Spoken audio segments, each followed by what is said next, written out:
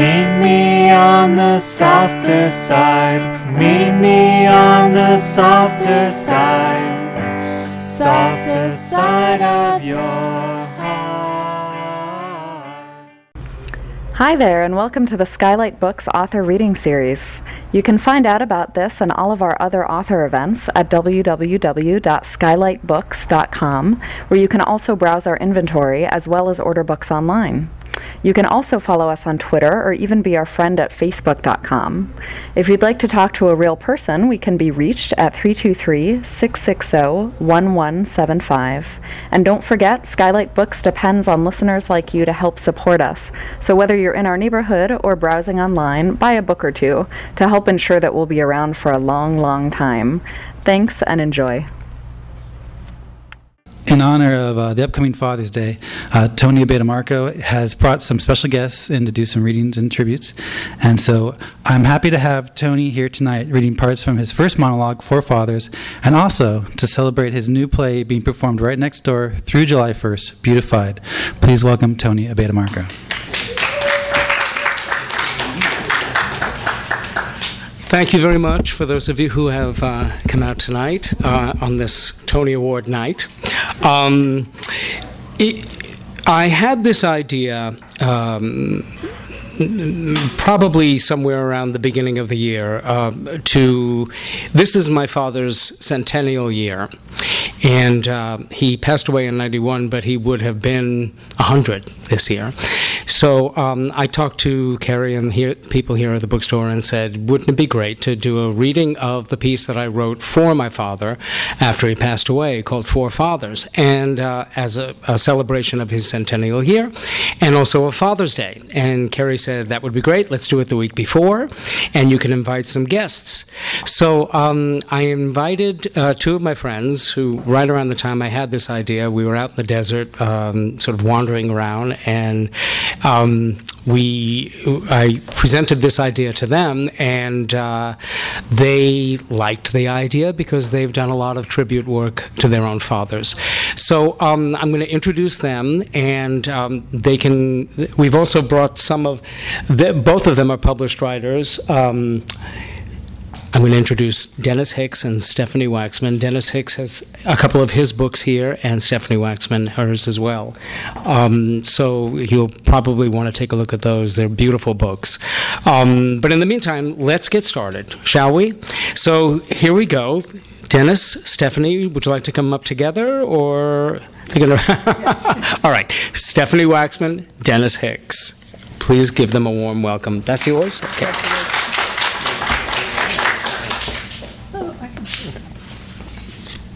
When Tony mentioned fathers and Father's Day, it hits a very deep rich core for me.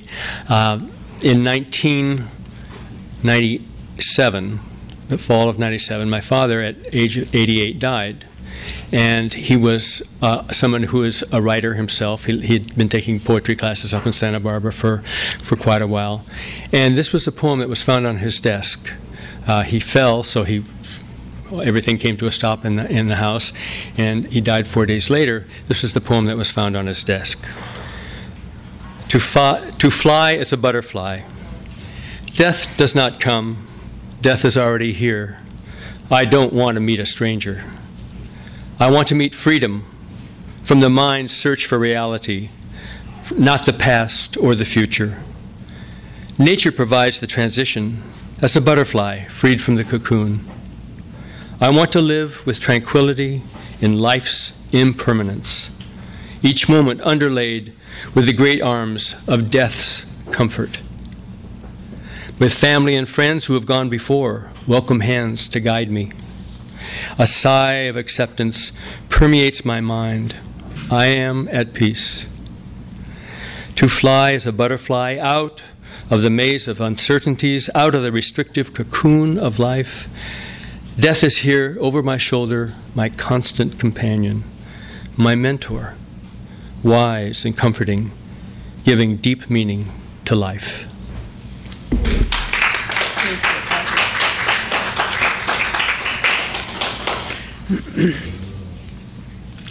My father was also a poet. And this poem he wrote shortly before he died. Oh, miracle-making creative power, I beseech you, press another hour into the day. Hold back the sun, hold back the moon, let it be 11 when it's really noon.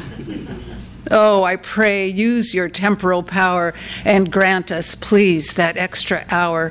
Please say you will give us an expanded day to stretch our time for study and for play. Oh, yes, employ your mighty lever and let us go beyond forever.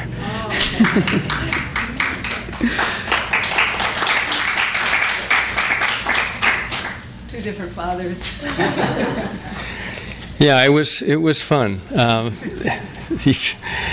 These guys were really a joy, and I had a particular joy, of course, in getting to know my wife's father. He was quite a man. And I just discovered as we were preparing for this a poem that I wrote to him. It's called Stanley After 7 Decades. I just turned 70 a few weeks ago, so I thought, what the hell? Got to read that. I am enriched by you, by your verbal skill that brings the thrill of a pun on the run, coupled in couplets with the philosopher's eye to life going by. You give me calmness and continuity. You make me proud that I can see myself in you. You are humble, self-effacing, with an acceptance well spent, proud, self-sure, with a critical bent. It is your faith in human beings that makes your path sure, and your insistence that humans are good by nature. It is your example that we must open our hearts to let our goodness out. That is your spark that lightens all about.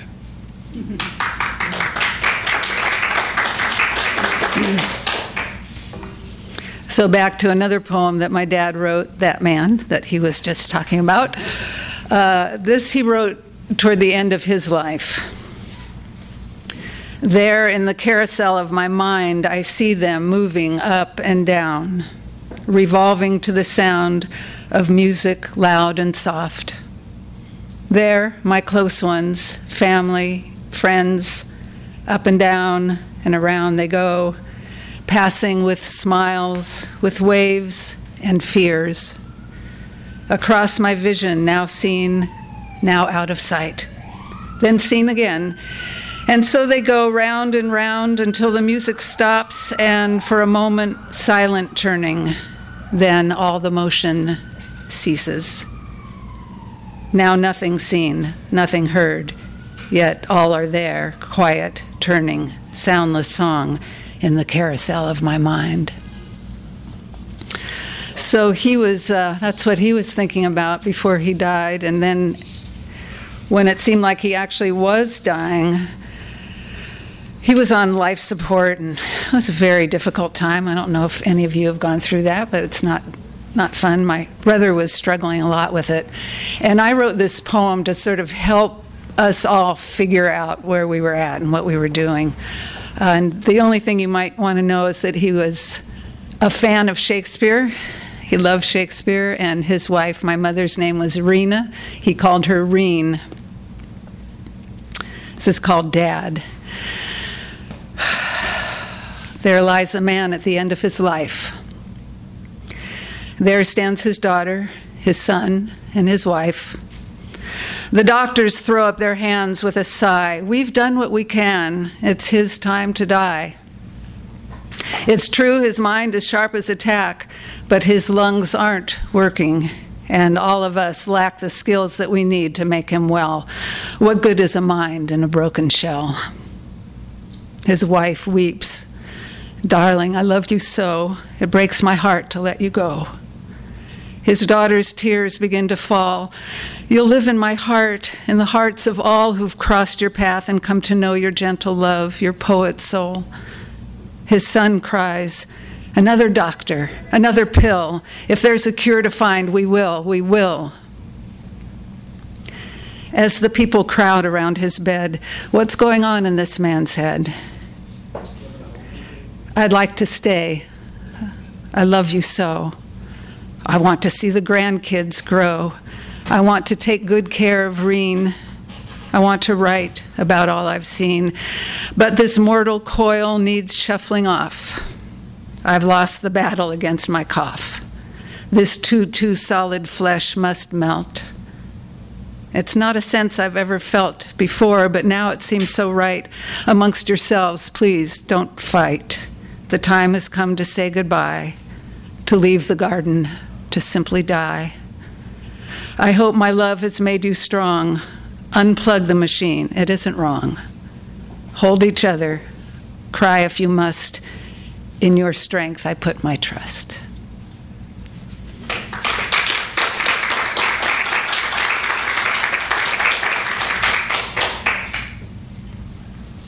I would just like to mention that Steph took her dad's poetry and that experience in the hospital and created something called a helping handbook when a loved one is critically ill. And you can download it off of Amazon. You can buy it from Steph. She's got some copies. But that's where the Carousel poem is also found.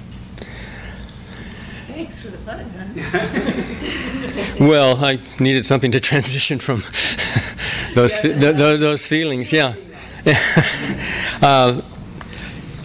When let's see, 1982, I had two children still, but they were 11 and 7 at that point, beginning to represent different phases. So I wrote a poem that's had various titles. They seem to be more serious earlier on. Now I've just called it Where, and I think really the title is Surrender. You can help me decide. This was written in 92 and then fiddled with ever since. Where are my long hours of solitude, spent nodding next to the crib, fretting over a bronchial wheeze? Where is my future, made present by giggles and cries? Where are my fantasies of perfection, transformed into ecstatic babbling about my toddler's first steps? Where are my sensitive descriptions of the plight of the world, brought home by colic, measles, and frightening accidents? Where are my grand designs for world peace, exhausted by arbitrating over a toy? Where are my dazzling insights, gone into realizing my child already embodies what I was trying to explain? Where are my novels, my short stories, my poems, spent in responding to, Daddy, tell me a story? Where are my urgent needs, poured into lives lasting longer than my own? Where is my soul, reflected in the smiles and innocent wonder of my children? Where is my heart? On the couch, cradled among books and stuffed animals, pumping strongly.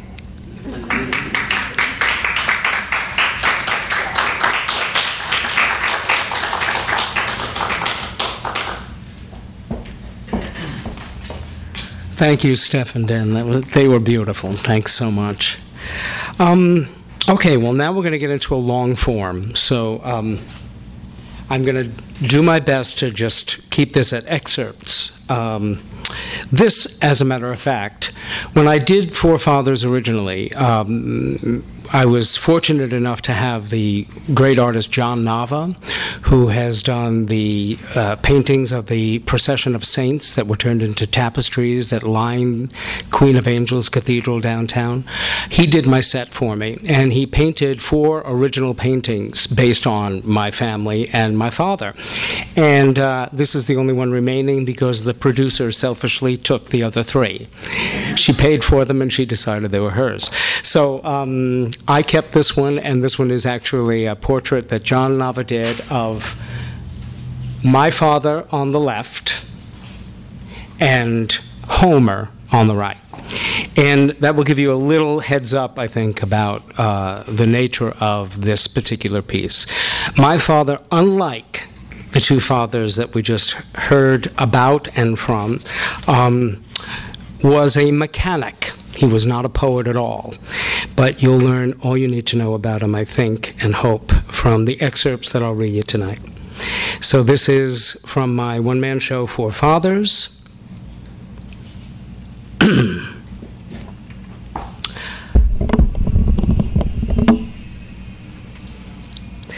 I have always pretended my father was something he was not. As a small child, I thought my father was a giant, I grew up to be 5'7", looming over his 5'4" frame. Later, I thought he was generous to a fault, until the night we visited the feast of San Gennaro in New York's Little Italy, and I saw him callously brush away the homeless man who begged him for a quarter. Much later still, when I was 30 and living in Los Angeles, he defied my expectations of him again by slipping a $10 bill under the arm of a sleeping drunk. I thought my father was a lover and defender of equal rights for all until, as a college hippie, I heard him rail against the black and Puerto Rican takeover of Brooklyn.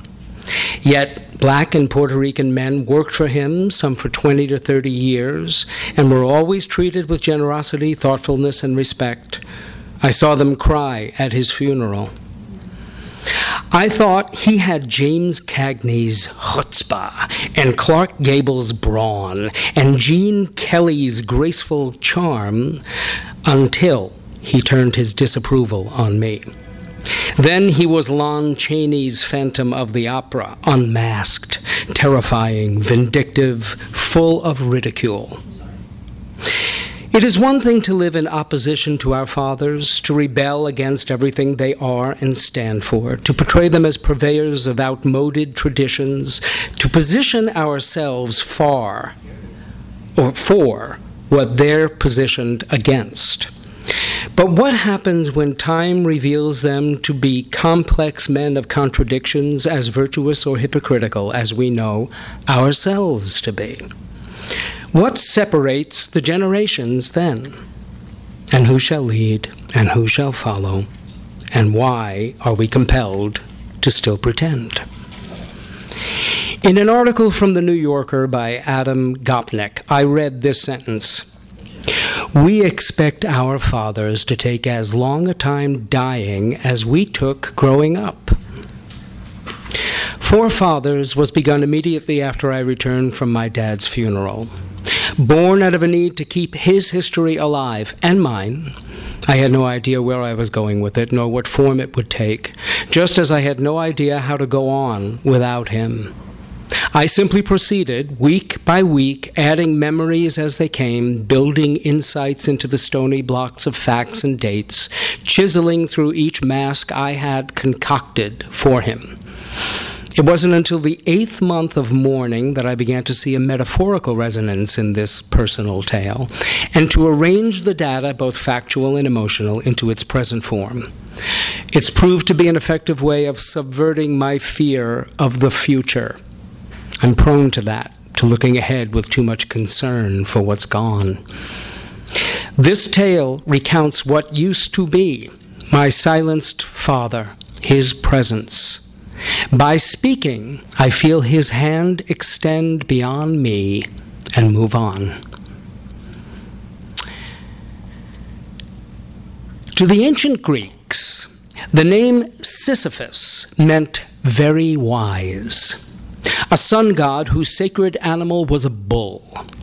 Sisyphus lived by cunning, and with the way things were back then on Olympus, he went far. He was a god. He was a dad. He was a sacred king who refused to abdicate at the end of his reign. For this, the judges of the dead said, "No more." They ordered him to roll a huge stone up the face of a hill and topple it down the opposite slope. He has never yet succeeded in doing so, for the hill up which he rolls it is the vault of heaven.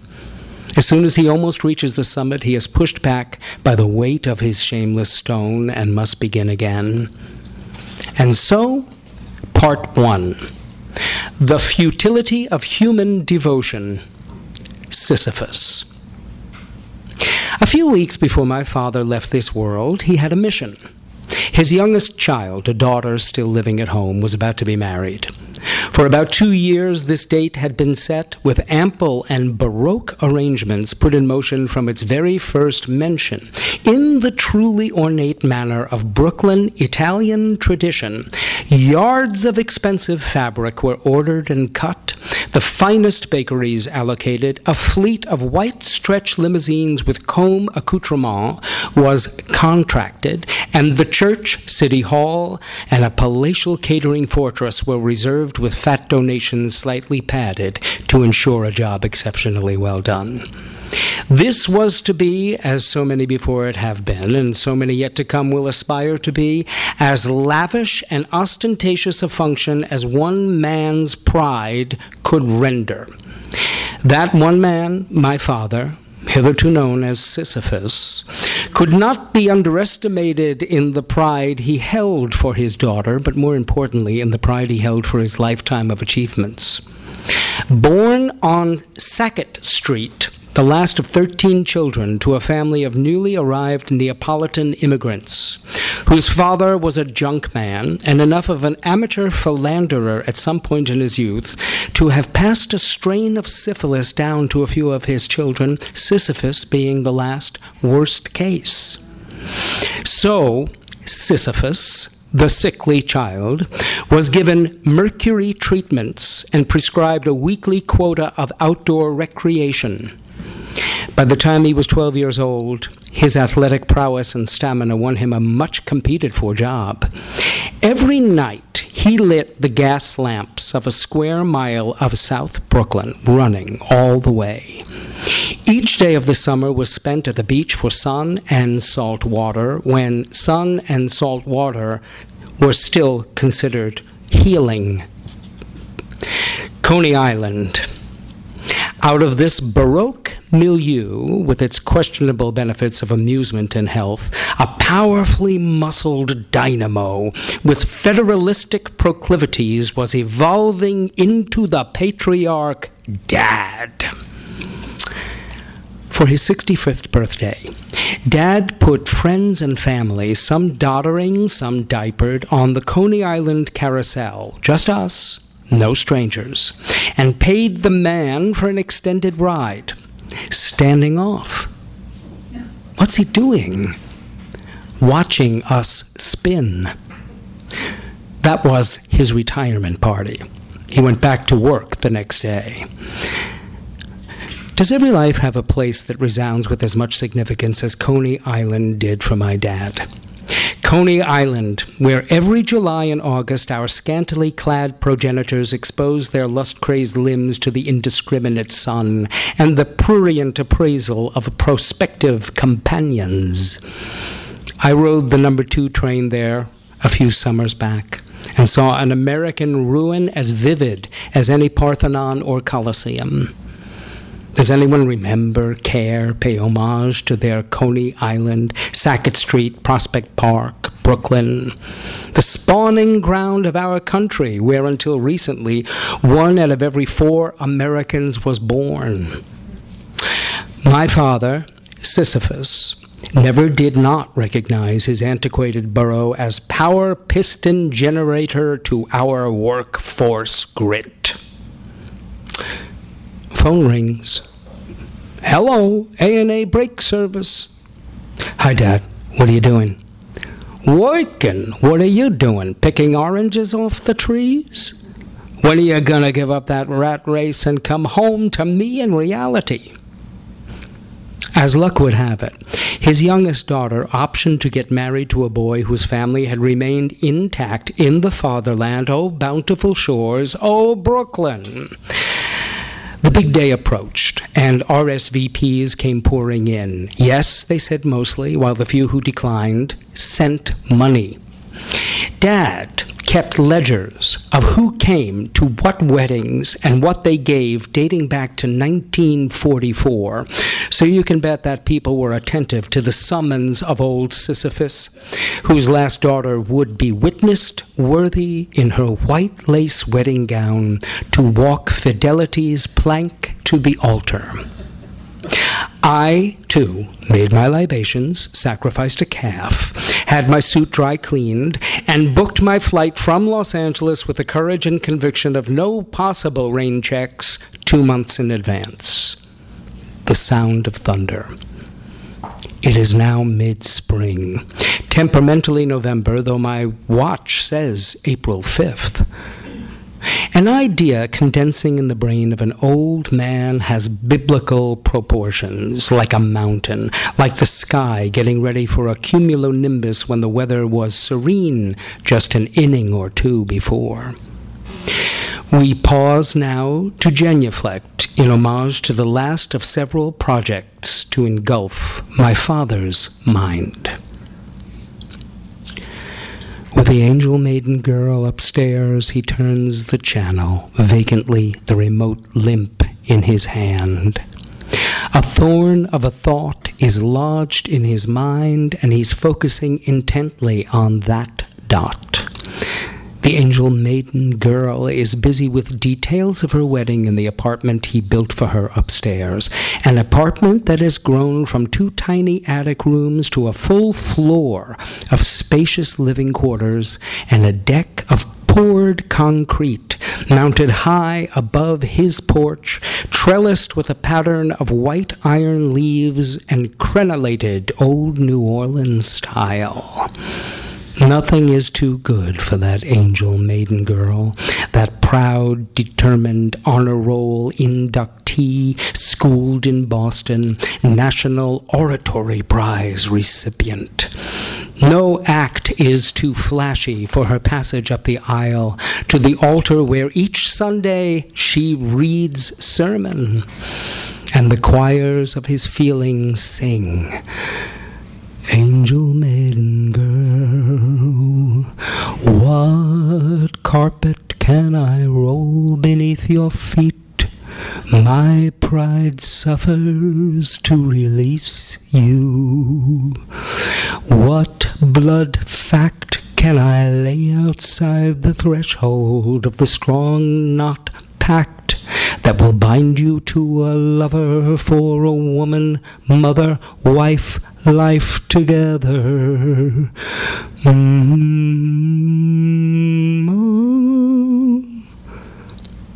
the dot takes shape, and the idea fills the sky of his cranium. It's going to pour. Sisyphus has climbed abundant hills with his tough rocks. He knows how it's accomplished. Take action. With a heave and a hoe, he resolves to tar the driveway by his own strength. A prodigious assignment for a man of 21, and he is 78. But nothing is too good for his angel maiden girl, and one Saturday the hardware is approacheth. I'm looking for tar, 30 gallons, 6 large cans. Can you help me, miss? Graciously, tar is ordered, for that is how old Sisyphus accomplished all he did. Civility disarmed and apprehended. What was never clarified, I dare say never spoken, was the type of tar required for a driveway. Chalk it up to certainty, to age, to other matters. The fact is that roofing tar arrived with some dispatch, and an old man worked steadfastly applying it. To have witnessed the diligent techniques of this work wizard in all his other ventures was to appreciate meticulousness in action. So brilliantly accomplished was his surety of hand that his home was a veritable Epcot habitat. Circuits reinvented, gardening tools refined, watering systems time-released and measured. A toilet tank system with adjustable flush which employs a lighter setting for eliminating urine. Too bad he didn't patent that then. To the challenges of civic engineering, he contributed a more efficient bus door, a paraplegic's auto controls, hand-operated brake and gas, adaptable to any car's chassis. These were just a few of the countless works improvements he realized in his passion for precision. Why, even the air brakes on the Rockaway roller coaster were installed by this old man, much younger, in spare time, in time made spare by efficiency. We, his meeker progeny, have other coarse ambitions: wordsmithing, hairdressing, head shrinking, registering Democrat. Nay, not Sisyphus, not granite-molded Sisyphus, a Thomas Hart Benton mural of a man. This 20th century turbo-powered epoch gave rein to his brawn par excellence. Thunder again. And the rains came, and the tar never dried. Nay, it moveth as the ancient river Jordan, unto sidewalks, unto streets, where the passing traffic tracked it like a squid-stained blemish, pointing that way, back to his house, the house of Sisyphus. There he is, he's the one, blame him! Sisyphus in horror, Sisyphus contrite, at the living room window, watching God taking over, trading a deluge for my father's hard work gift, mocking him, throwing him a bone. Fetch it, stay, sit, nice man, roll over, roll that stone, heavier, unbearable. An idea is a black dot, is a last shot at grace. Thou shalt not save face, thou shalt fall apart with a blood clot, with a blood clot, with a blood clot in the heart. This fist is a sign of a last son's defiance, thrown like a stone at your steeple, God, not a gift, God, a fist, God, my stone, defiance. I shall not forget thy cruelty. Remember, Sisyphus, my dad. Did my father's fixation with godliness kill him? Just 2 weeks later, he was hooked up to life support. Maybe not. The tar incident was just another bead on his long rosary of contritions. This is the other way that many men pray, the cathartic benediction of hard labor. But the monumental suffering to surpass himself and by his progress glorifying God, does it end with him? Am I dying to honor my father, or am I living to better him? Are you out there in the dark with a stone in your heart, pushing uphill, competing? Did you lose a dad too, or never knew you had one? Doesn't it seem like everyone is fatherless these days? Is there a dialogue in the house, or is this just one more one-man show? No! At that point, I danced wildly. You have to imagine the dancing.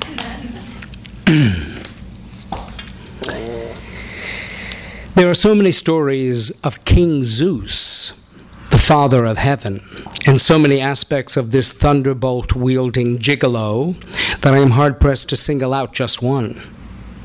But his relationship to one of his first sons, Hermes, is what now comes to mind. We know Hermes as Mercury.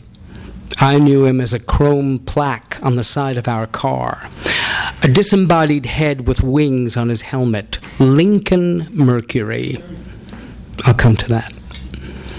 Art was among the provinces of Hermes' special skills. He made beautiful spectral music as an infant from a tortoise shell. He was also quite a trickster, which did his father proud and nearly did him in on one occasion.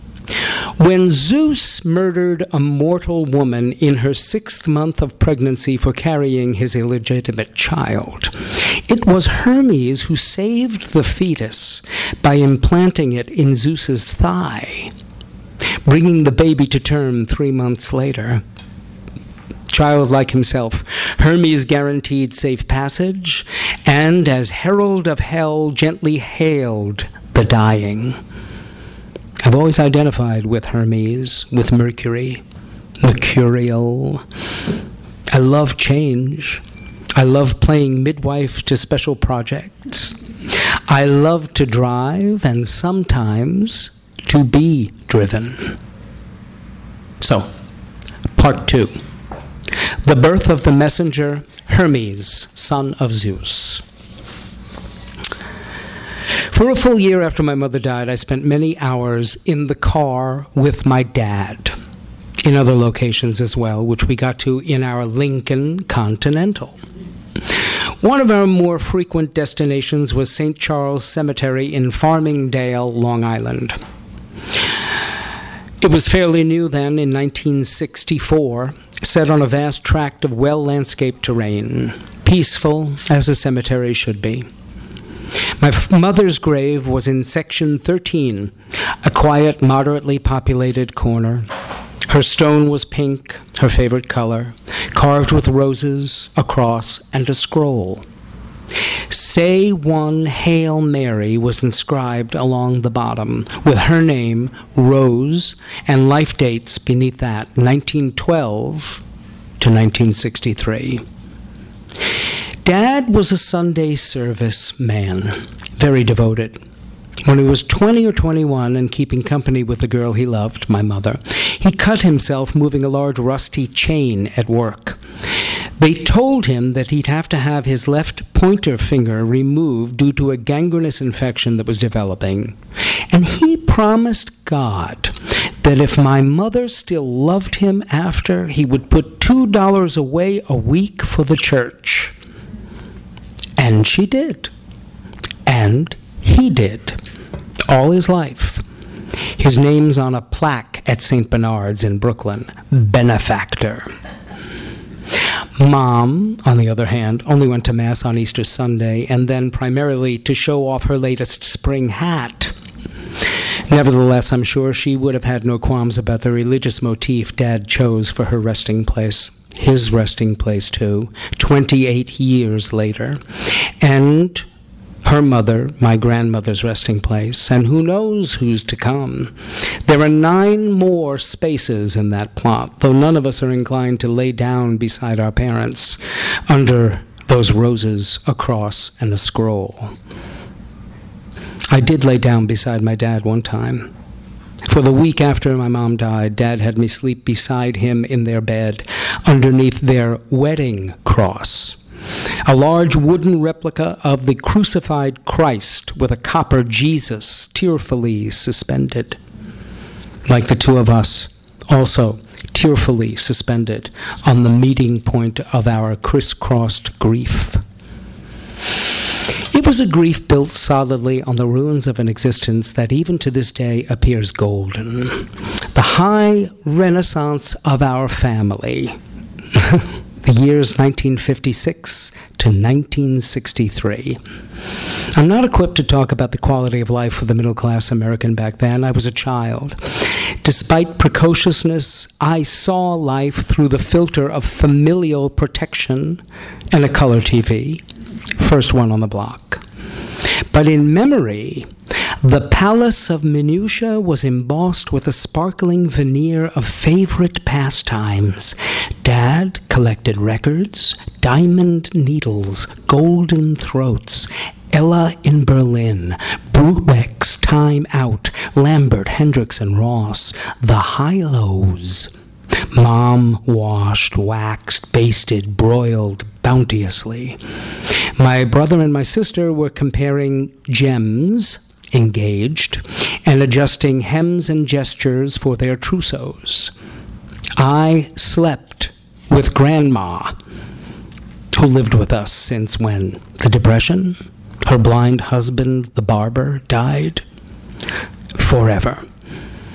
In her satin nightgowns and clouds of lilac powder, she'd envelop me with ample pats and kisses. Sunday was a feast day we'd celebrate together, from waking up with the smell of meatballs frying for the sauce to the order of TV shows watched religiously at night. Lassie, by myself, Disney's Wonderful World of Color with Grandma, Bonanza, Dad and Mom joining in, and finally Candid Camera with the whole clan rounding off the day. And the trips in the car, those local excursions to see relatives and friends, were transcendental. Boom, boom, boom, boom, boom, boom, boom. That Saturday night in the Lincoln Town Car, beautiful, perfect machine. Mom and Dad and Mike and Lana and Grandma and, of course, me. Everyone brushed and talked and scented, everyone leaning front, expectant. I am the most alert I have been, a child on a par with adults. In the back right seat, my feet don't touch the floor of the car. I don't care much.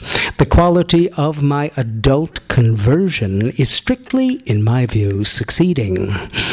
Adept, adult, adept, adult. The car, Dad's driving, our closeness.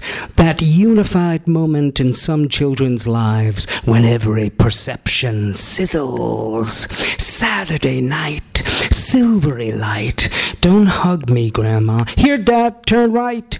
We are a mothership, hermetically tight, flying our flag on strange waters. The current of traffic has shifted against us. With traffic this bad, there must be an accident, our captain, my father, informs us. I know that, Dad, I say to myself. I can't wait till I get my license. At 8 or 9 or 10, was I 10? That infinite interval galled me. I'm busy inventing a jet-propelled car with vertical takeoff options. When we move adjacent to Dad's prescient guests, there, just off my side, the pile-up. Boom, boom, boom, boom, boom, boom, boom. Ambulance, car, perpetrator, victims, everyone busy assisting. When suddenly, lady in passenger seat slides left toward driver's door, hoping to exit the wreck without bruises or maybe just one for the lawyers. Misplacing her foot on the broken car's gas, she catapults it into traffic. I'm standing and watching, rear window, right side. The broken Impala projectile is suddenly smiling its grillwork of teeth at my throat. And leaping like trout at the butterfly lure of my quizzical face, its target. Bam into Lincoln and shudder and stop, while I'm in a slow-motion whirlpool. Somersault, somersault, somersault, down. Not even injured. Released. Some assaults are better than candy when you're in the family fold. The car was still drivable. Dad did the paperwork. Grandma kept hugging me, thank you. And off into Saturdays sailed our battalion. Adept, adults, one child. For once I appreciate my status. Baby, flexible bones, big hugs. That was the coddling crib I grew up in, bundled in love. No brag. Dad loved Mom, and Mom loved back, palpably so. I witnessed. Mom gave Dad a suit for their anniversary in 1960, and in the actual show, I wore the suit. And now, my prayer for the lost love shared by my parents. In early 1930s, he follows her home, walking with her sister, won't go away. In 1934, he marries her. His mother and his brother check the sheets next day. She's a virgin. Yes, they leave content. In 29 years, bad and good, 3 kids born, no one dies. Moved from the city house, bricks and brown, out to the suburb house, pink and gray. Golden age of our family now, health, prosperity, 2 kids wed, jazz on the stereo, beautiful meals, style and content, holidays grand. Trip to Florida, last great fling, her operation, early spring, hopeful recovery, fast deterioration. August 27th, 1963, she dies at home with her family close, moaning, Mommy.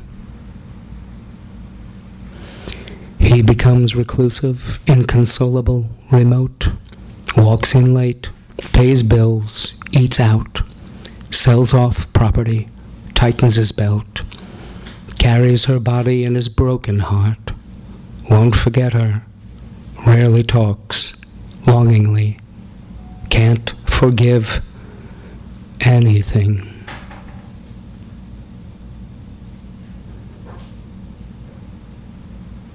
Anyway, lots of time was spent traveling around that year, side by side, me and Dad, my captain. Not too much was said, but in that not too much, everything. Once or twice, big themes got discussed. The facts of life discussion was the weirdest. Remember when your sister used to live at home and sometimes she'd get so crabby she'd stay in her pajamas all day long and do that rocking motion at the table? Well, this was not the Never Never Land of sex that I'd always dreamed of. We were, however, lost boys. Mom was dead of causes. Don't fall asleep, Dad. Steer me. Dad prayed in the car on his way to work every morning.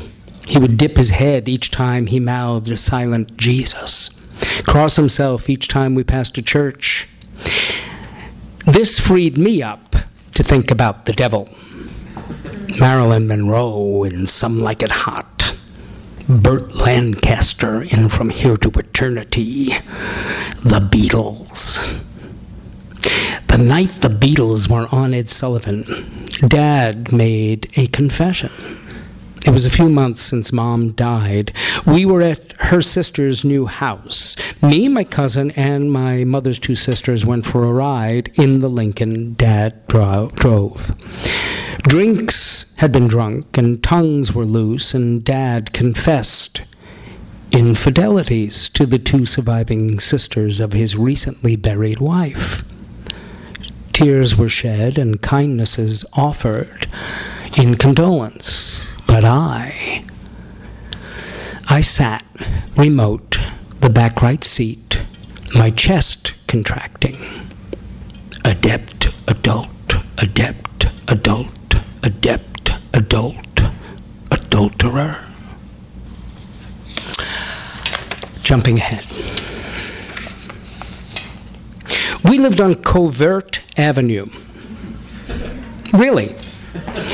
A picturesque corner lot with a landscaped and manicured lawn, our moat.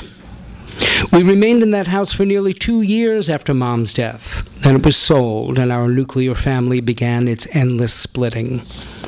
A wildness had set in, upsetting the order of my regulated life, and to match it, I randomly selected different ties.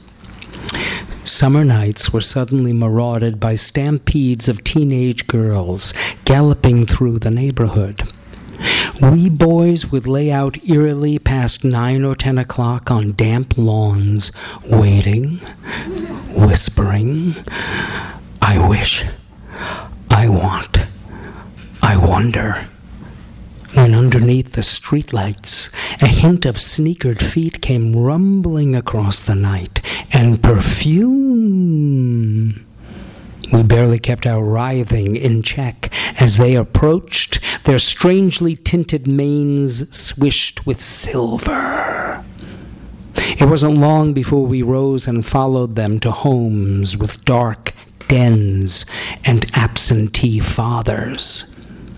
Don Amendolia, whose father was in jail, had a mother who enjoyed teasing our hair. Her house became the clubhouse, all hours, every day, a sort of Motown makeout pad of hormonal groping. A seething competition of obsession and rejection and release and resist and how far did you go kept unfolding, and I found myself unworthy, all too unworthy for the first time in my life, with unwieldy propositions far beyond me. So I ripped myself free of those people who had loved me. I went to military school and earned salutatorian 7th grade. By now, Dad remarried. All was changed. He didn't come to pick me up that graduation day. Too busy. My 2 bright gold medals dangled, worthless. So, I set out to conquer a world that he'd ignored, a world of letters, speeches, academia. I pinned things to my shirt front that he could never own. Eloquence, psychology, man love. And I went as public as a lettered man could go with a virulent belief in independence. Half of my life's hemisphere is armored with awards. The other half still reaches recognition. For 27 years, I didn't give up hope that there might be some medallion that he prized. Familiar? You'll never fill your father's shoes, my cousin Jerry gloated. 21 years ago, I shined the shoes my father bought in Ireland, the beautiful black boots he wore in his coffin. Just 3 months before, he had worn them to the opening of my directorial debut at the Kennedy Center. That night, he sat behind me, ill, gray, old. His doctor had said, "Don't get out of bed." But there he sat, behind me, stifling a cough that was threatening to disrupt our rapt attention. I could hear him wheezing. I could hear the clenching of his lips in strict suppression of each spasm of his strangulated breath. He never let it happen.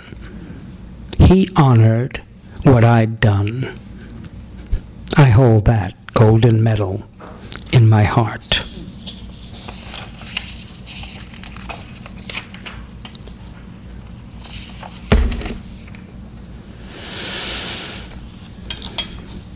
The practical things have lost their model now that my father is gone. The carved-in wood things, etched-in stone things, chrome, steel, copper. The physical world has lost its mentor. Laces knot irretrievably, towels fray, and even sheets that once obeyed the body's contours smoothly now nightly tear and wrangle in ragged accompaniment to dreams. The useful things have lost their meaning. A surrogate role replacing each tacit task, design, and mourning groans its luckless tone along surfaces beneath. Shoes even don't know why and return listlessly to closets. The adaptable things have lost their mirth, just doing what is required, nothing extra, no wide margins, not elastic, stiff.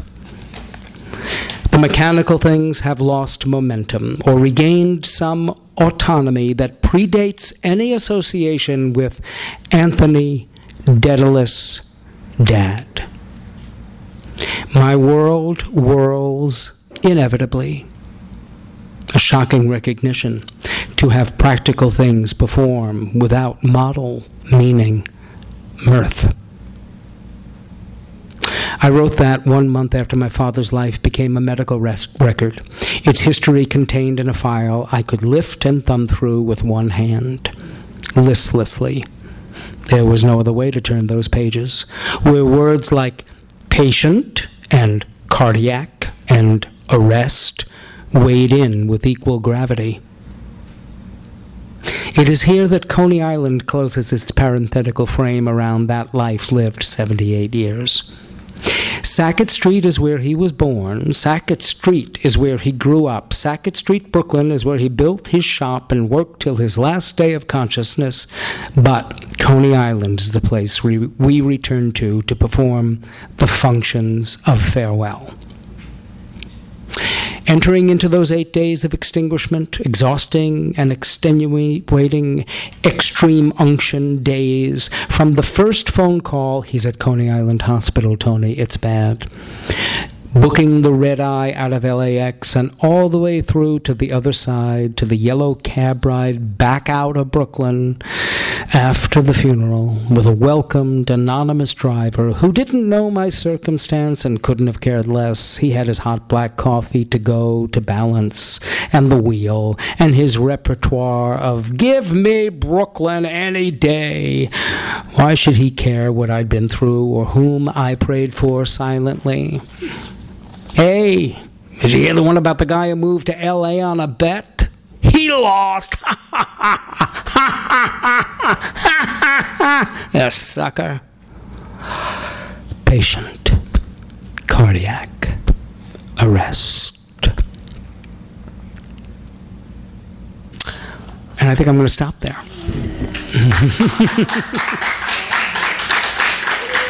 Thanks so much. Thank you. Thank you. So sweet of you all. Thanks. It means the world to me. And I don't know. It just seemed like the right thing to do to commemorate 100 years of my dad. So thanks so much. And we do have, what do we have? We have so many things here. It's a bookstore. Camera Obscura by Dennis Hicks is a book that was very well reviewed in the LA Times. It's a wonderful murder mystery taking place right here in Southern California, LA, Santa Monica. Divided Loyalties, a wonderful book by Stephanie Waxman, my two dear friends here. Stephanie's book, Divided Loyalties, about the blacklist, yeah, and the horrors wrought on a family by the blacklist. Very personal, very beautiful book, and a number of other things. So those are here and for sale if anybody would like any. Also, I have some CDs, audio CDs that I recorded last summer that are basically, I call them messays. They are essays in memoir form, and there's a few of them that I brought with me tonight, and I've got those for sale too. But thank you again, and please honor your fathers. Oh, and Beautified, my show Beautified is pick of the week from the LA Weekly, running next door on the weekends. And thanks, I'm very proud of it, and I have little postcards for that, so if anybody would like to come and see it, please do. It's beautifully rendered, and I wrote it, Jenny Sullivan directed it, and we've got 3... it's about, actually, I'm something of a eulogist. My brother passed away 4 years ago, and he was a hairdresser. And when he passed away, I started writing a story about his time in his beauty parlor and his relationships with the customers who were his friends for 40 years, who were loyal to him right to the end. So that's what the play is about. And it got a really superb review in the LA Weekly last week, so I'm very proud of it, and I think it's a beautiful show. So I've got cards for that. Thank you all so much. Happy Father's Day. And thank you, Stephen. Thank you. You've been listening to the Skylight Books Author Reading Series. Don't forget that you can check out this and all of our other great podcasts at www.skylightbooks.com. Today's music was provided by Fragile Gang. You can check them out at MySpace, Facebook, and the iTunes Music Store. Thanks for stopping by, and we hope to see you soon.